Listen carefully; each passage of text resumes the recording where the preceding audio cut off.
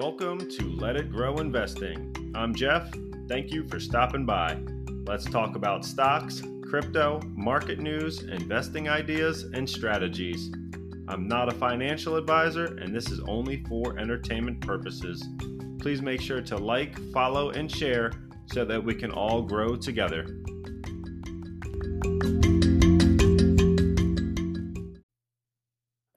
All right, welcome back to Let It Grow. It is Friday, October 8th, around 11:30 as I'm recording this, and let's go ahead and get started. Thank you guys for joining me, and as always, I certainly appreciate all the shares and the likes and comments, and it's definitely been fun. Can't believe we're already on episode 20. In the market today, we got a bunch of different things going on. We had a lackluster September jobs report, and somehow that seems to send the market kind of mixed. But we're a little bit up. Where the non-farm payroll, I think it was non-farm payroll the other day, was better than expected, and the market went up. So now it's worse than expected, and it's still up. So who knows? There's a lot of noise out there. Some different things happening. Also, the debt ceiling hasn't necessarily been resolved, but we're kicking the can on down the road towards December. And I think it's about 7 weeks away right now that now the debt ceiling will no longer have any money left, and will default on our payments if they don't go ahead and get something passed in Congress. It's another, pushing it down the road just to make December have some of the same pain that I guess we had late September, early October, possibly. Hopefully they get it solved before that, but we all know they won't. They're going to drag their feet as long as they can, and then they'll come up with the, final hour resolution that, they'll have to do something or just keep pushing it down the road. So, that being said, does it do anything to the Santa Claus rally or the holiday rally that we're kind of expecting? A lot of people are calling for the Q4 to finish the year strong. And, it could definitely have an impact on that, being that some of this anticipation of what's going to happen in December is going to be possibly affected by what Congress decides to do. Are we going to have any more of this sell-off on growth names, and then rotate back into some some of the more stable plays, your big large cap, or your out of tech into consumer staples or energy or financials, things like that. So, it's all kind of a toss up right now. We'll see what happens, and we'll certainly be ready, for either. And, that's certainly short-term noise. It's always there. You can always trade around the noise, but long-term, that's really your investment is, where you want to be in different names in 5 years. Certainly you can trade around this noise right now, but it takes a lot more time, a lot more engagement as to what the market's doing, as to what the economy's doing, between DC and China, and everything that goes on. It's all kind of plays a role into trading. So I do a mixture of both. We've talked about that a good bit, but you certainly have to be prepared for what's going to happen, and we are certainly watching it. It's certainly on our minds, but I don't want to dwell on things like this, because as we've seen this week, we had 3-4 solid days now of green days. So, it's hard to say that we're out of the woods. We're definitely trending up, with some of the things going on with Charlie Munger, Warren Buffett's counterpart, his fund buying, doubling down on their position in Alibaba. It's not even close to a big percent of ownership of Alibaba, but it's still 400 million, I believe. And it definitely gave everyone a little bit more confidence that, well, if he's buying it, And he's a China bull. He's in favor of China. He thinks they definitely are a growing economy and a force to be reckoned with. But they also saw some value there. Alibaba trades really cheap. It is a great company with great earnings. With everything they've done is great. But they're in a spot, in a location that impedes their progress. So just out of example, Alibaba's got a PE of 18, that price to earnings multiple that we look at when we're valuing a company, versus Amazon, which a lot of people consider similar companies in different locations. Their PE is 57. So, it's what, three times what Alibaba's valued at. And, so he got to the point where it was a value play for him. So I guess they pulled the trigger and they see more upside than downside. And, I mean, if Charlie Munger or Warren Buffett buys something, I think everyone kind of falls in line with their decisions, and they tend to pile into the trade also. Now, does that mean that long term China's not going to be a problem? No, we're not out of the woods there. So it all comes into effect, but sometimes some things get too cheap to avoid, and it's almost like you got to take a risk on it. And so that's definitely something that gives some steam to the market, and definitely gets people looking at China and Alibaba.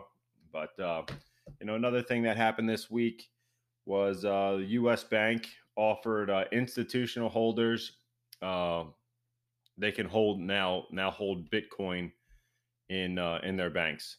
So this means that the institutions themselves, the big hedge funds, the big commercial uh, uh, traders, they're all allowed to hold Bitcoin, or custody services now live for U.S. Bank.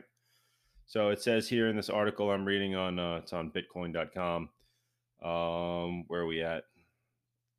Yeah, it says the custody services are now live and available to its global fund services clients. They have nearly U.S. Bancorp has nearly 70,000 employees and 559 billion in assets.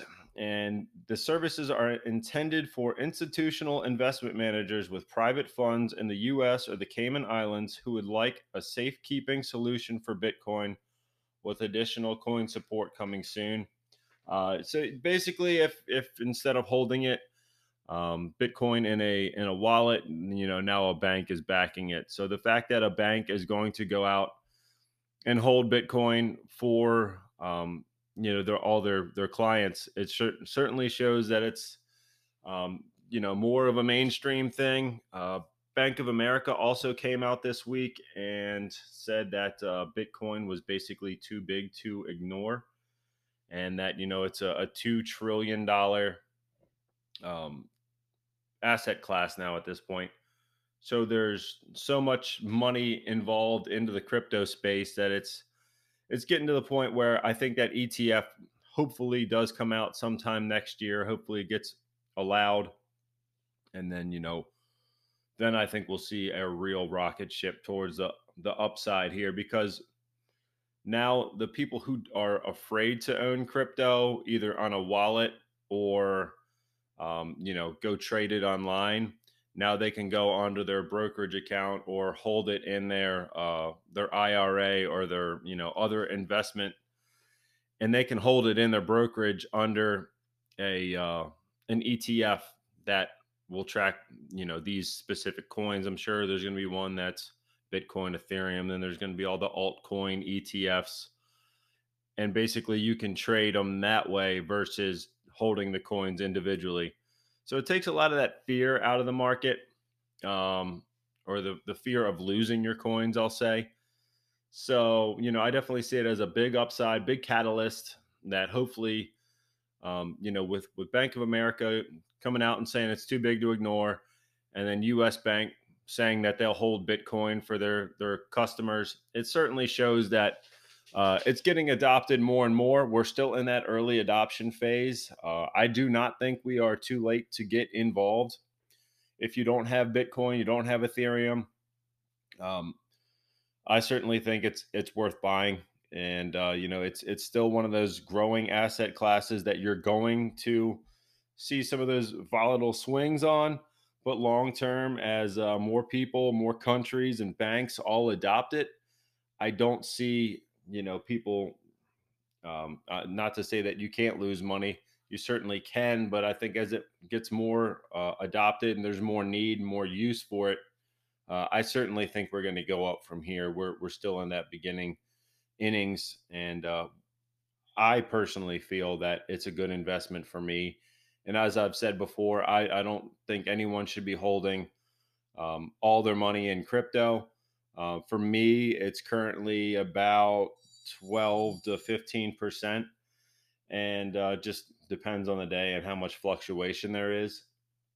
So, take that into account. There's certainly a number that would work for you, but to not have any, I think, is kind of a mistake at this point, just for the amount of gains that could be had in the crypto space. We've talked before about the staking and making the crypto work for you as well.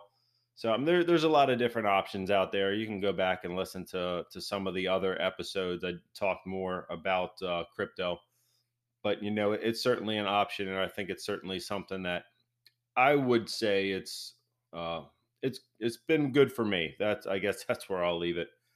And also with the debt ceiling talks, I wanted to kind of rope that back into it. Last time in I think it was 2011 when the or 2010 when the debt ceiling, we got to that final hour, and then our credit got downgraded. The nation has a credit uh, score also pretty much, and we went from triple A to triple A plus. They downgraded us, and the market fell about 7%, or the Dow fell about 7% in a day or two, and a lot of people were flocking to gold. Gold has not, this year has not done well. I think it's down 4 or 7%. I don't have that actual number. I know in the past year though, it has gone down. I can find the spot price on it, but I definitely think that maybe it's a definite maybe. I guess for me, I see people wanting to adopt Bitcoin if the market, or if the dollar looks weak, or if the U.S. Their credit score drops, that makes our money in the states more expensive for us to borrow and to pay our bills. So if people start trading out of, exchanging their dollars for Bitcoin, I do see more people are going to try to hold Bitcoin or a crypto or a different currency in order to hedge those bets and to hedge against the US dollar. I think people are going to roll into crypto. You might see some people buy gold. I don't think that history is going to completely, not be the same. I think it's going to rhyme, but I think it's going to also have more crypto this time. There's definitely more people that are interested than they were 10 years ago, and it's certainly a larger asset class than it had been in the past. And should it get down to that final hour, I think middle of December, we're probably going to see a good pop in crypto.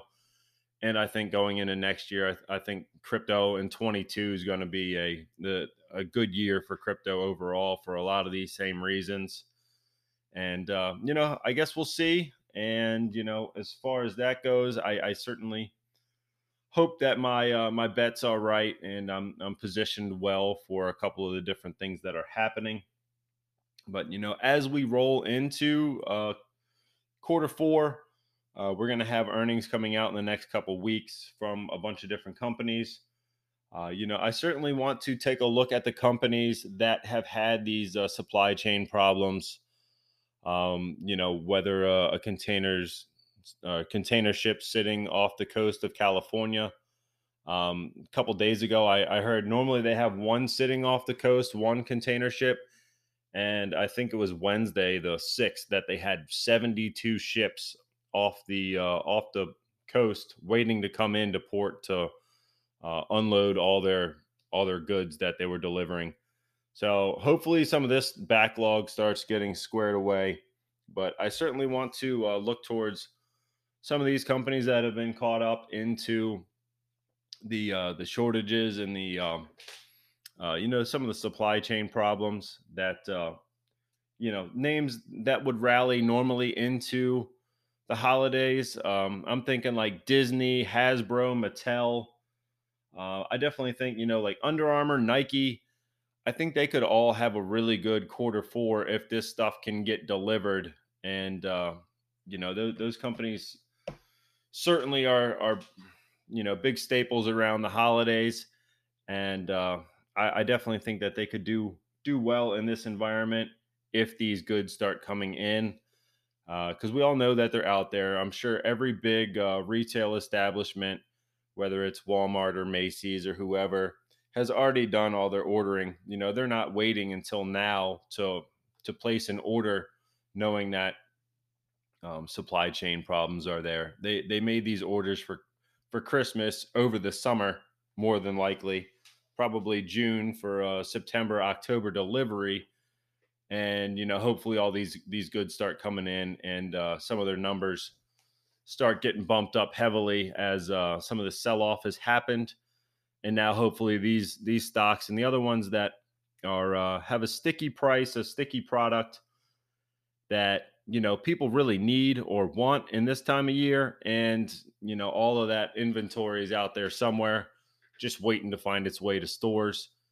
And that's kind of some things that I'm looking at, between those names, between rolling into some more Bitcoin or crypto. And I'm kind of trading out of some of the lower beta names, some of the less risky names, and rotating back into some more tech for me as well. I'm still adding to my end phase position. Some of these the semiconductors and the microinverters that Enphase does, they're also having these supply chain problems. And when these start coming back online, or as more get delivered, we're going to have a mass influx of these backlog orders getting filled for customers that want these solar panels, or if they want their items for Christmas, or if they want these cars. We certainly got to look at all that and really see what's out there for these products and these companies that are going to be able to have this backlog of work or really do well into the holiday season and beyond. So that's what I'm looking at. Let me know your thoughts. If you've got some other play or another name that you really think is going to work well, feel free to share it to the group. And we're definitely get better together. I share what I can and what I find, but I'm a full-time business owner, full-time dad, and I don't always have all the time to find all the different ideas. I tend to stay to the names that are in my portfolio, and then some of the ones that we talk about on here I'll look into, or I'll listen to a podcast from someone else about an individual name, or a different thought that I maybe didn't have, and try to educate myself throughout the day on it. But share your ideas, and then maybe we can all take a look at it and say, good, bad, and different, and look to see if it's going to be something that would work for our individual needs and our plays. So feel free to share, and we'll be right back after this quick message. All right, we are back. I wanted to get into a little bit more of how do we how do we save that money that we really want to invest, and how do we develop those good habits as to saving your money instead of spending your money, and really how quick your money can leave your account just with frivolous spending. um, I just wanted to throw out a number. If you wanted to, or how can I put this, if you want to save an additional $10,000 a year, it's $27 a day. But I think it's a lot easier to think about how we spend that $27 a day.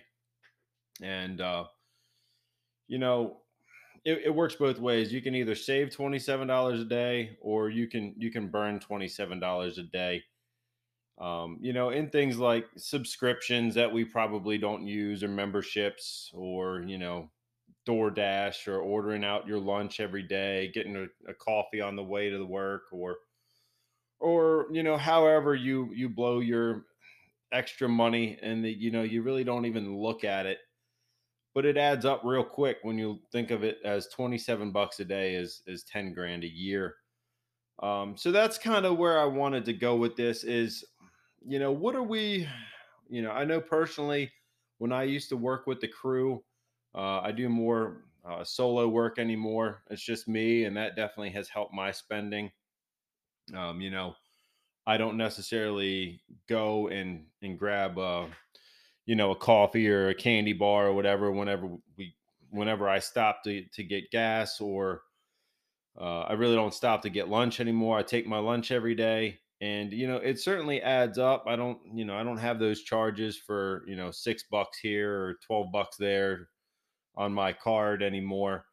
And I definitely have noticed that myself, and I just kind of want to make sure that others realize there is other ways to make or keep more money. Really, not even make more money, but you can certainly do these things that are going to help you in the long run.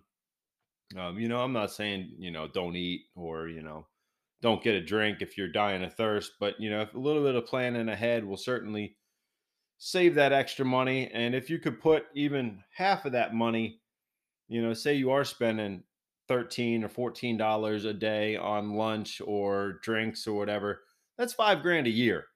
I mean, that certainly can make a big dent into funding your IRA or your brokerage account, or just having that money to put towards a down payment on a car, or anything else other than just frivolous spending. I think it definitely makes sense to do a budget, see where your money's going. Take a look at every bank account anymore has got how much money you're spending, where it's going, all online. So definitely see where your money's going, and be your biggest advocate to save a couple bucks. It certainly helps to break down where every dollar goes. I'm going to be honest, I'm not one that sits and breaks down a budget regularly. I mean, I do it in my head, and I know where money's going, but I don't sit and have an Excel spreadsheet, as I know some people do, to keep, oh well, this dollar went here, and I know where every dollar's coming from and going in the next year and a half. I think people that have more of a set income could probably do that a little bit better than myself. But mine, well, while I do pay myself monthly a paycheck, a lot of my money comes from excess jobs or this or that. So mine's a little bit different as to how much I'm doing in business this week or next month. So it changes from month to month. So it's a little bit more difficult to plan on that basis. At this point, where I've been in business for 13 years, I mean, I have a really good handle as to where I'm going and how much I'm anticipate bringing in. But it is a little bit more flexible for me, or variable. So I've never really sat down and done that. But if that's something you need to do, it's certainly something worth looking at. Even if you do it once and say, hey, this is, I make X, and then I break it down, and this is where my money goes.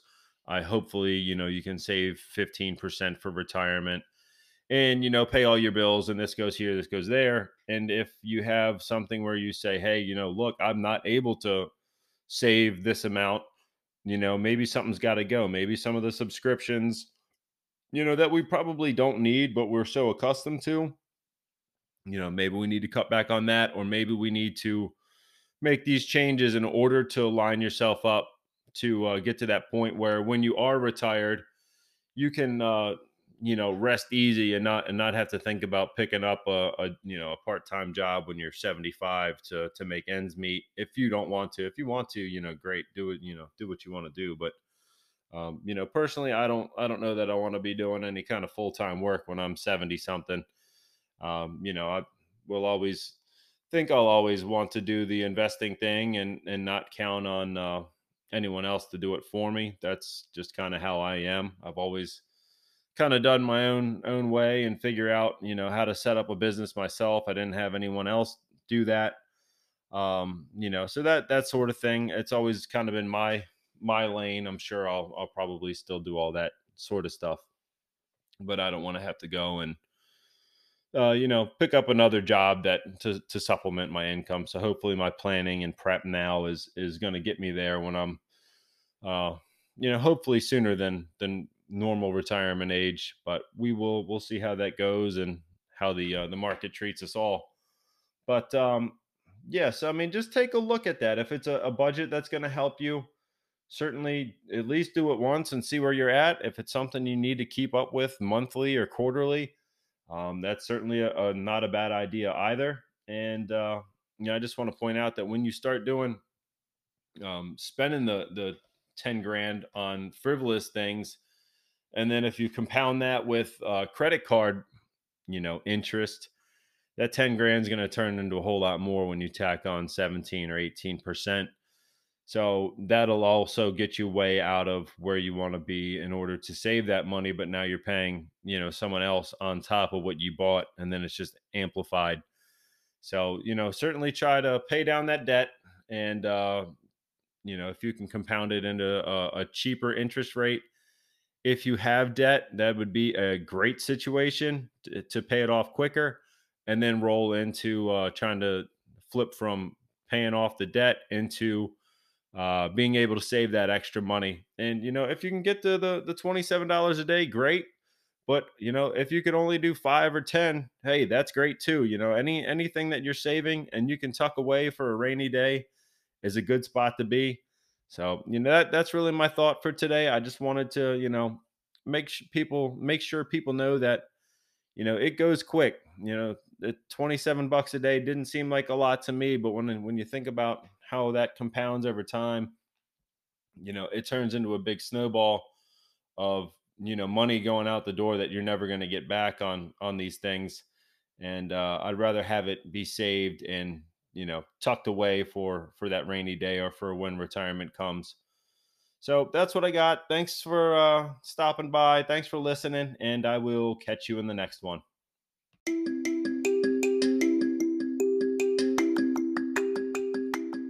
As always, thanks for stopping by. Please make sure to like, subscribe by turning on the notification bell, and sharing this podcast to help our community grow. Check the links in the description for offers on E-Trade, Binance, and Crypto.com to get your investing journey started. You can also help support the podcast on our Anchor.fm webpage. Until next time, let's get invested and let it grow.